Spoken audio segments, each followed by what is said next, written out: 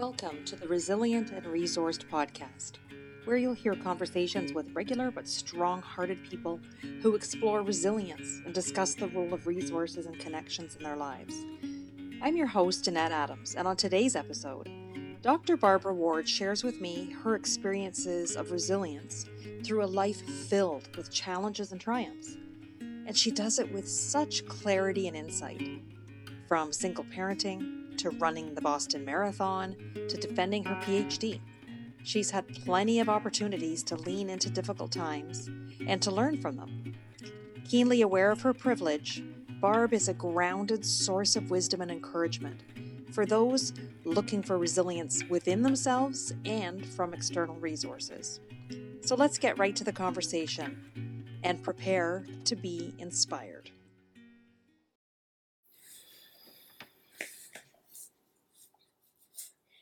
I'm very happy to welcome Barb to the podcast today. Thanks for being here, Barb. Oh, my pleasure. Thanks for having me, Danette. So I'd like to dive right in and ask you about your relationship to resilience. So this could be historically, this could be the work you're doing now. What do you want to tell me about resilience and you? Yeah, so I talk a lot about resilience when it comes to children and youth and parents and adults. In my work, I've been in the social work field for 30 years and, dealt with resiliency a lot, but no one's ever asked me about, my childhood or more personally, my experience with resiliency. And so, it's interesting to reflect from that perspective. And I'm in my 50s now, and so the era I grew up in and the family culture I grew up in, resiliency was just... whether it was there or not, it just wasn't an option to not have it or come from that perspective. Like, it wasn't an option to quit. It wasn't an option to complain about something. And if you did, it didn't make a difference, right? And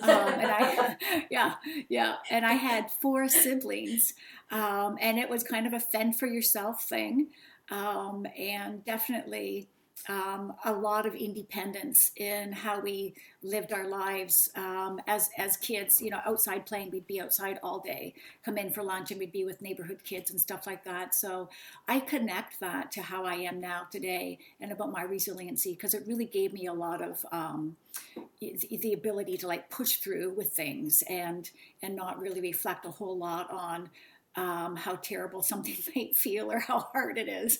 You kind of just push through. Now there's downsides to that as well. And then personally as well, I was married at age 19. And then that marriage ended when I had a 2-year-old after 15 years. And I was so grateful that I had the resources and supports at that time to move forward in a healthy way. I was a single mom and loved it and thrived throughout that. You knew me for part of my life as a single mom, Danette. And I felt like, it was easier for me to be a single mom than to be married. That's interesting, yeah. Yeah. And I don't think a lot of people would say that, but it definitely fit for me. And so, again, it made me feel very strong and really resilient to be able to thrive in that situation and really kind of come into myself through that situation. And then, of course, being single, I would do some dating and have some relationships. And some of those relationships, well, a lot of them, up until one now, didn't work out. But my approach to that is, as much as some things hurt, or there was a loss or rejection, or oh my God, now I got to start all over again, I always treasured what I learned from that person and that relationship. There was always something so essential that I felt I took away, and I didn't see it as a mistake. I didn't see it as a failure. It was just things that I learned about myself, or even things new things I was exposed to, new foods, new activities, new places in the world. And so I've always treasured that. And again, I think that builds resiliency, right? You're not stewing in negativity and in regrets. So I think that makes a really big difference. And now I'm in a relationship where we're very well suited for each other. We've been together for over 7 years. And it feels like all the important things are there for me. Like it's all kind of, everything had to happen to come to this, right? Is how it feels. Yeah. Right. So all those experiences in your past were informing what's happening now to make you more resilient. Yeah. And then there were a couple other things. I've always identified as a runner, and I've been running for over 40 years. I started quite young. And I think running builds resiliency as well. So I had this kind of personal relationship with resiliency through my running. And it's still going on. And sometimes it's testing me more and more these days. And we can get into that a bit more later. But there's this internal messaging that you have to manage when you're a runner about when to stop because of an injury or because you're tired and listening to your body, and when to push through. Because if you never ran when it hurt, you'd probably never run. Like it doesn't always feel good. There is some effort and involved, but it shouldn't hurt. So I think that running provided a mechanism to help me process adverse events in my life and adverse emotions just through that act of running, but it also helped me to celebrate and release positive emotions too, right? So it became a way for me to basically deal with life, pretty much. Right. And that's amazing. You're leaning on your body's wisdom. So you talked about the internal messaging. It's like your relationship with your body and listening to its wisdom was part of the resilience as well. That's great. Yeah. Yeah, and I'd have to say, when I was looking back at where I had to have my most resilience in my life, it was when I was doing my PhD and when I defended my PhD, and it's a huge story. And I'll just very briefly say, everybody's PhD defense is supposed to be a horror story, right? It's not supposed to be easy. It's a defense for a reason. But I really think mine took it up a level. I took my PhD in Belgium, in Brussels, at University of Brussels. And there's 2 defenses that you have to do. So one is public and one is with your jury. And when I went over there with my parents, my boyfriend, my teenage daughter at the time, so that I could defend with my jury, defend then publicly, and then celebrate. And what ended up happening is that it got blocked by the dean of psychology at that university because he didn't agree with international students, and I was the first international student to go through his program. And so he blocked it, and they had to get a whole bunch of lawyers and stuff involved to say he couldn't do that. But it ended up that I couldn't do my second defense. I couldn't do my public defense, and so all these issues were happening, and I felt like I just wanted to scream, but I felt like I had to be resilient in front of my daughter and show her adaptive coping. And I wasn't so sure screaming would be adaptive coping at that point. Not to mention screaming in a foreign country probably isn't a good idea.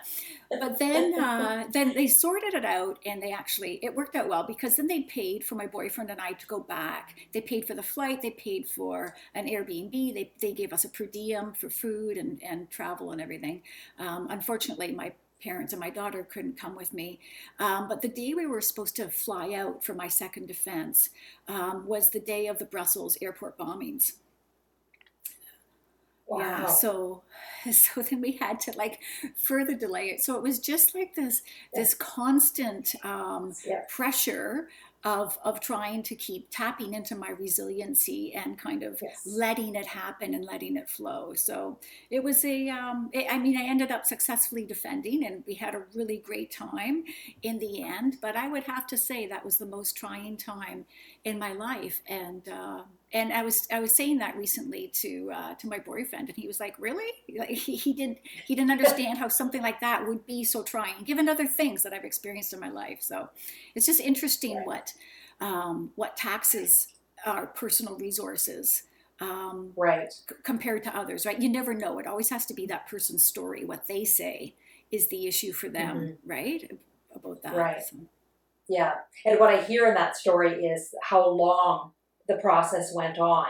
As I'm thinking about this pandemic, some people at the beginning, they were fine, and then halfway through they just felt like they were at their end. Now that we're going further and further, it's that length of time to keep digging in and finding that resilience. Yeah, and that's a really interesting point. And Michael Unger, who is with Dalhousie University in Halifax, he's a resiliency researcher, or a guru, as I like to call him. And he gave a presentation a few weeks ago about the pandemic and resiliency. And he said, when we usually are dealing with resilience, when we need to be resilient, it's usually when there's stress in our lives, and it's there for a while. It comes and goes, but then it releases, like it's situational, like what I just described with my PhD. Right? It didn't go on for years and years and years.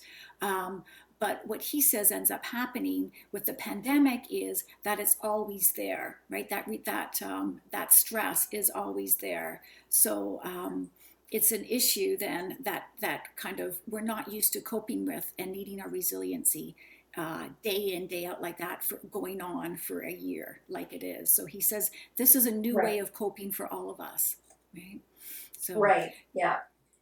What I appreciate about Dr. Unger's work is he focuses on not only the personal resilience we need, the grit and determination we need to make it through these things, but also the fact that we need to be resilient and vulnerable enough to reach out for resources. Someone can be as determined as they want, but if they don't have access to other resources around them, that has been very freeing for me in his work.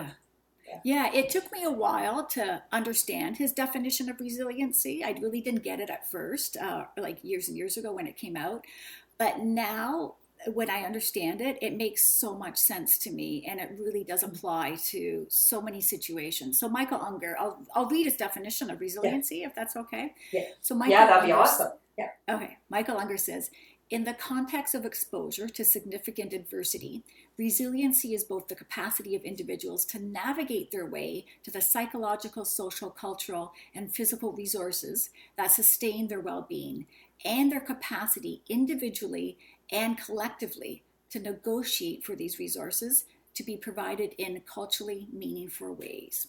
So what he's saying is that that resiliency isn't just inside of us. It's not just individual, but it's something that also the community collectively that we can impact. So it's about providing ourselves and others with resources and opportunities to help build that resiliency. Further, the research out of positive psychology with Barbara Fredrickson's Broaden and Build theory says that we can store our resiliency so that we can lean on it in times of adversity, right? So kind of like how we use food, right? We use food as fuel.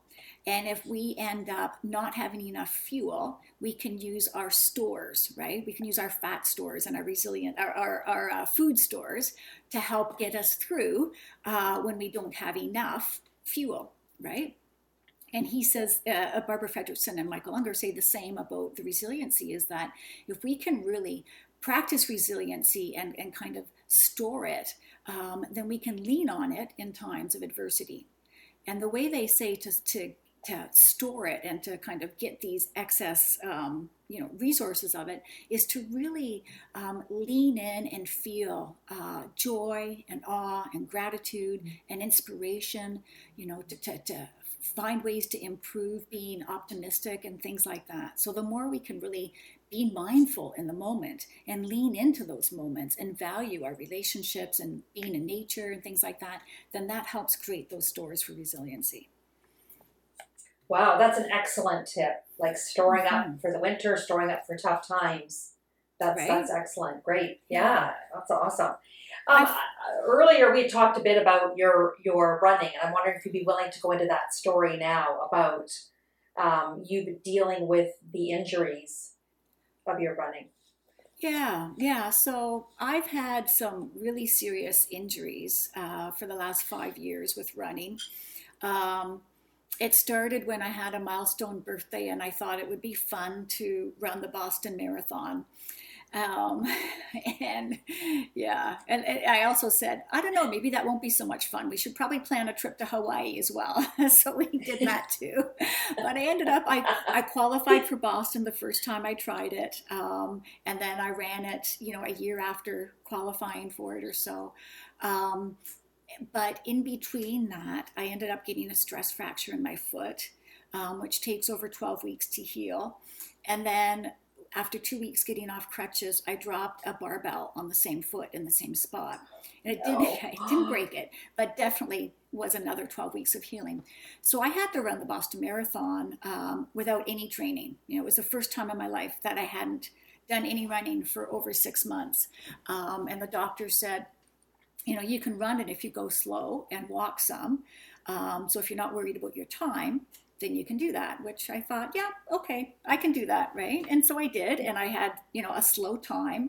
And so that was a new thing for me, was to enjoy the race as opposed to worrying about my time and where I placed compared to other people of my gender and of my age, and so that was a new experience for me and really valuable to be able to do that. But then I ended up having other injuries a little while later. I got hit by a car when I was on my bicycle a couple years ago, and I'm still dealing with some injuries from that. Every time I get running for more than a few months, my gait is still off and I end up hurting something else. Got another stress fracture in my foot. That bone didn't heal very well, so I ended up with something called avascular necrosis, but caught it early, so the bone didn't die, but it did eventually heal. And now I'm probably 2 months out of running again because I have a tendon issue and now back the other foot. So it's just kind of constant.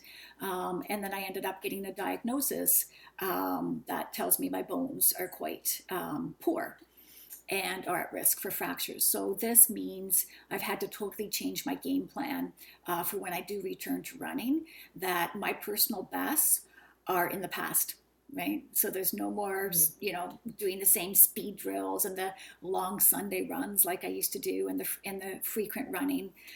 So it's really shifted how I will use some running and how you see kind of your times and your personal best and how you always push yourself, right? It definitely is going to be more about leaning into the enjoyment of it. And now when I do get to run, even if it's for a kilometer, it's like a celebration. It feels so good just to run that 1 kilometer, right?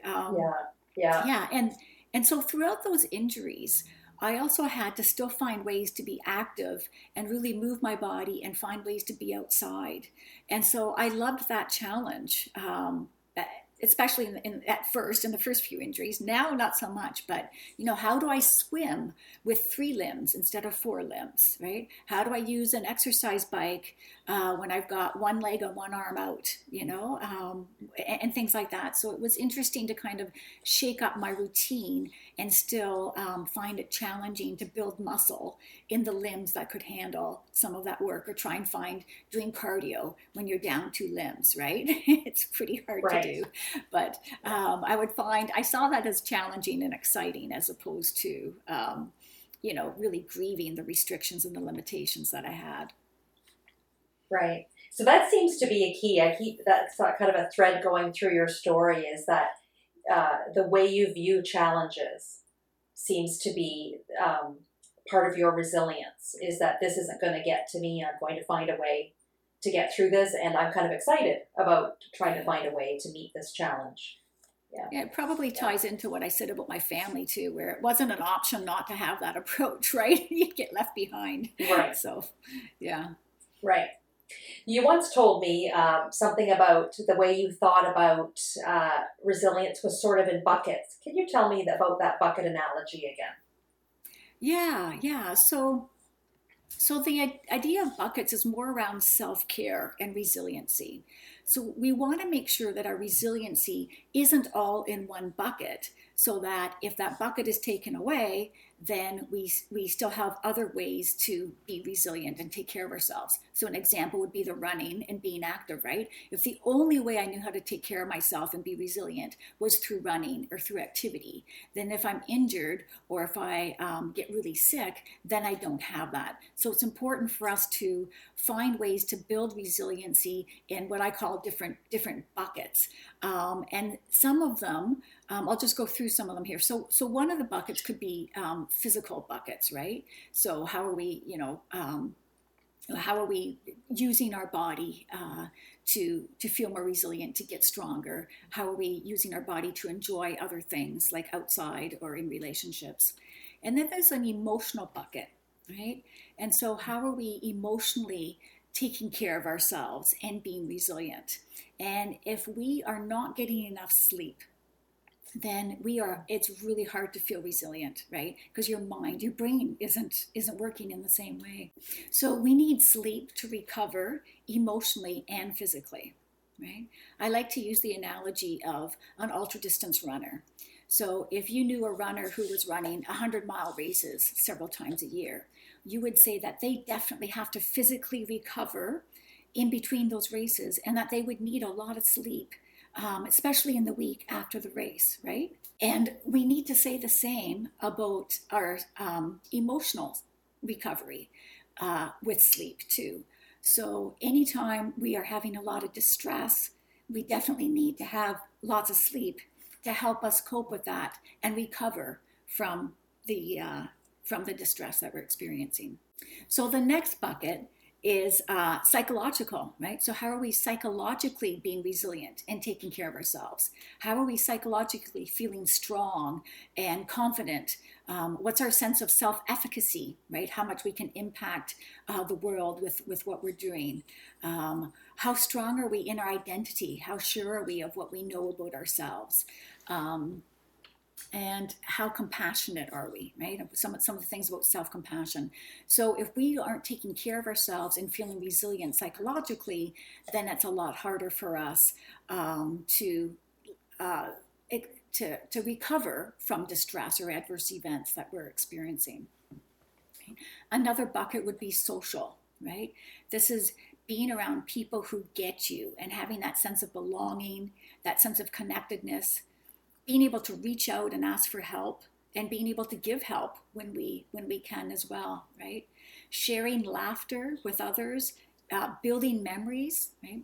During this pandemic, I find that's what brings me joy and hope in my heart, is when I'm outside and I see families being really creative to still find ways to build memories and find ways to laugh together. Right? I see that every day when I'm outside, and it's like, yeah, you go. It's excellent. Yeah. And then of course there's spiritual self-care and spiritual forms of resiliency, right? So if we are not taking the time for self-reflection and self-awareness, if we're not feeling connected to something bigger than ourselves, if there's not something that makes us feel like just decent human beings grounded on earth, and that we're making a difference in the world, then it's going to be a lot harder for us to feel resilient and to take care of ourselves. Right? And so I'm not saying you have to go to church, but these are things like even, although that works too, but things like volunteering, right, and giving and helping others can make a big difference as well. And then there's a couple other buckets as well. There's a professional bucket where we can have resiliency in our professional life, making sure there's a life-work balance, making sure we're increasing our knowledge and not feeling stuck, or that we're not making a difference in our jobs, and making sure that we have connections and relationships in our workplace as well. It's not just in our personal lives, but those professional relationships are really critical as well. And again, the pandemic has been a test for us to try and really focus on those professional relationships and to maintain them, because we're not kind of doing the same type of meet and greets in person and bumping into each other face to face, right? Right. And then I also think I also think resiliency can come from financially. I think financial, it could be another bucket, right? And so this is about being aware of your expenses and your investments, right? There's so many people who don't know how much money they make in their paycheck, how much tax they pay, keeping track of any investments they have, right? And so this is something that we would call like responsibility when it comes to the financial end, or what my daughter calls being an adult, right? She's always like, oh, I hate this being an adult. And she's 21 and she's still like, so how does the taxes work and what does it mean when, so why do I have to fill out my income tax form? And, just kind of figuring all this stuff out, what she calls being an adult, right? We have to take care of these things yourself. Yeah. Right. Yeah. Oh, that bucket analogy is so clear. It is just a wonderful way. I find myself very often sort of in the mental bucket. If I could just figure it all out, if I could sit and think about it and make a plan and all of that kind of thing. And then some of the other buckets get a little empty. So it's very a clear way of planning to daily or weekly, making sure that you've attended to each bucket at some point. Yeah. Yeah, I do find we kind of hang out in 2 or 3 of those buckets, 90% of the time, which, again, you want to look at, you don't want to make all the buckets even, because I don't think that would make for a happy and satisfied life. But we definitely want to see if we want to increase the others. And of course, if you don't, that's okay, right? We don't want to force that. But you do want to look at, if that bucket was taken away from me, how much am I going to have from the other buckets, and how satisfying will that be to me, right?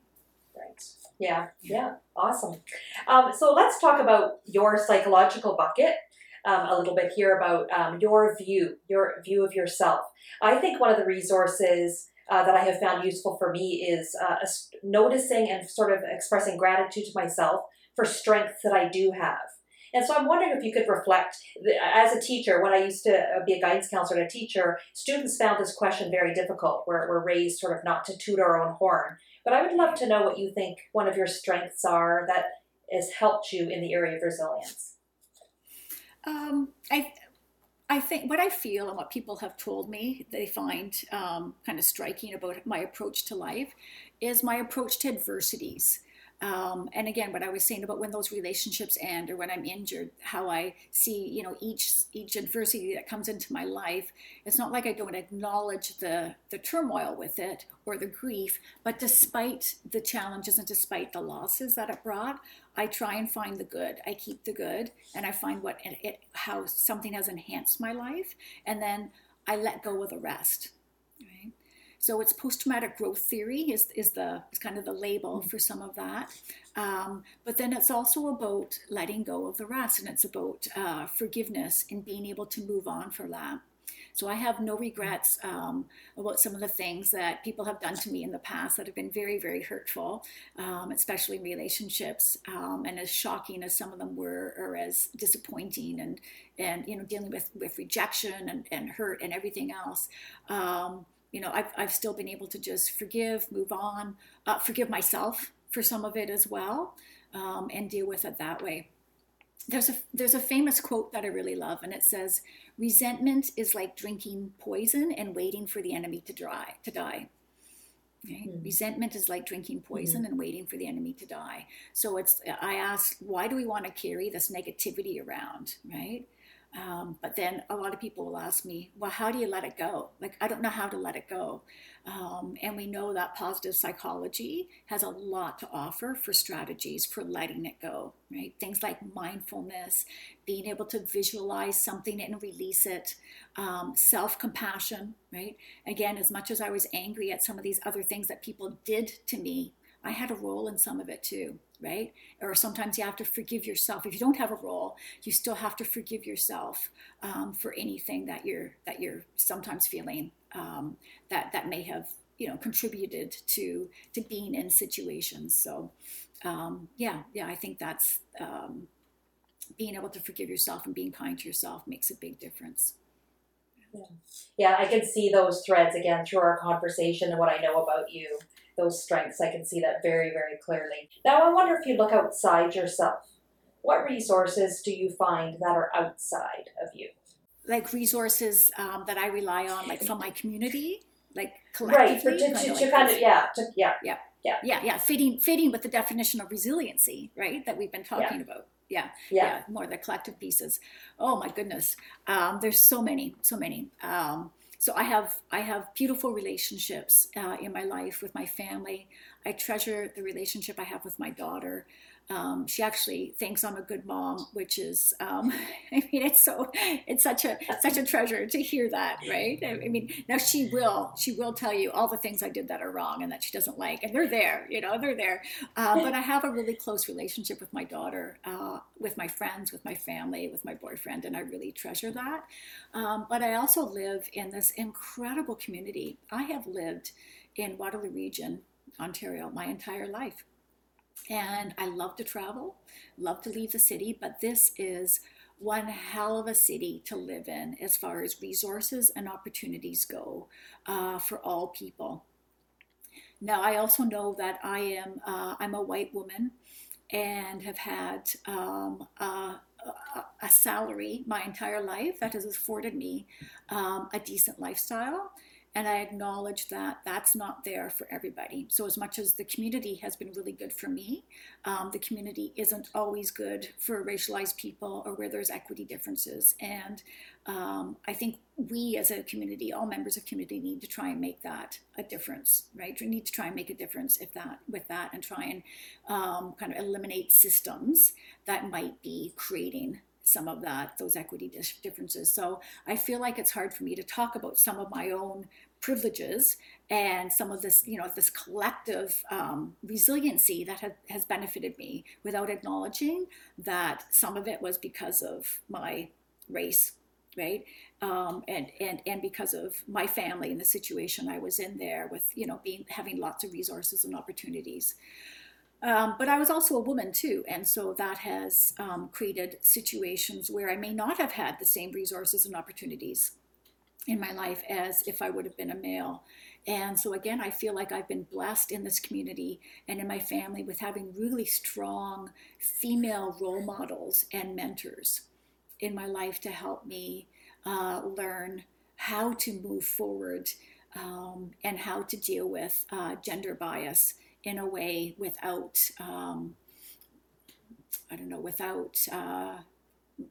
further harming the situation, I guess is a way to put it. Right. Yeah. Well, that's powerful. I agree that we have both been privileged and things came easier. Since the Black Lives Movement march last June, the resources coming out of Waterloo Region, though, has been exceptional. Online teaching resources, webinars, and that kind of thing. And I've been so grateful to have those resources that I wouldn't otherwise have had. So thank you for sharing that. One of the things that is resources I get are inspirational stories about other people. So I really want to thank you for sharing your story with me because that's where sometimes I get my inspiration to keep going and my determination is hearing from other people. So if you do have any last minute advice that you would give to somebody who is going through this pandemic again, kind of still riding the waves of grief and gratitude and really struggling, maybe, would you give any advice for them? Yeah, well, following up on what we were just talking about, are there any mentors or role models who see the potential in you or who you can tap into, even if it's virtually, someone online, who can help inspire you and help you build strategies or new ways of being to deal with these adversities in your life, right? Can you look at what strategies are they using? What's their mindset and approach? Can you use any of it to generate something that might work for you, right? There's no shame in copying people when it comes to this. We don't have to generate our own things, but just look online or look in your family, look at, in the field, who inspires you and how are they approaching a situation or a skill or, something similar that you're dealing with. The other thing is self-compassion and asking, what do I need right now? Right? Just pausing and reflecting, right? The loving kindness practice is really valuable for this, and just reminding us that we all do face adversities and that we learn and grow from this, but asking, what do I need right now to help me through this? And how often do we forget to pause and we just keep plowing through, right? We just keep dealing with the distress. We just keep coping and trying to be enough and find enough without pausing and saying, what do I really need, right? And then I guess the other advice would be that there's research around how to flourish. There's research around what to do when you're feeling like you're just languishing and you're not being resilient. And Martin Seligman's approach to this, he's got pathways basically for resiliency. And I would say just to kind of look into some of those and to find which one grabs you, right? Is it about building stronger relationships? Is it finding something that you're really engaged in and that helps you lose a sense of time, like music or being in nature? How do you build more positive emotions and really lean into love and joy and gratitude and feelings of hope? So when you have those glimmers of them, how do you expand them and hold on to them and possibly even store them for future use? And then also, what brings meaning to your life, and what gives you a sense of accomplishment, and can those be increased, right? So again, those are pathways for resiliency, is having that sense of self-efficacy, that sense of accomplishment, and doing things that bring you meaning, right? I know there's people that I've worked with and people in my life, they really struggle with finding meaning and having a sense of accomplishment. And they get stuck in depression and in anxiety, in part because there's not something that really grabs them and brings meaning to their life. And then because of the depression, it's really hard to get up and go out and find that. But when they do, it's amazing to watch how they flourish in it, right? It's amazing to watch how they went from not being able to get out of bed for weeks or months or years, finding something that grabs them.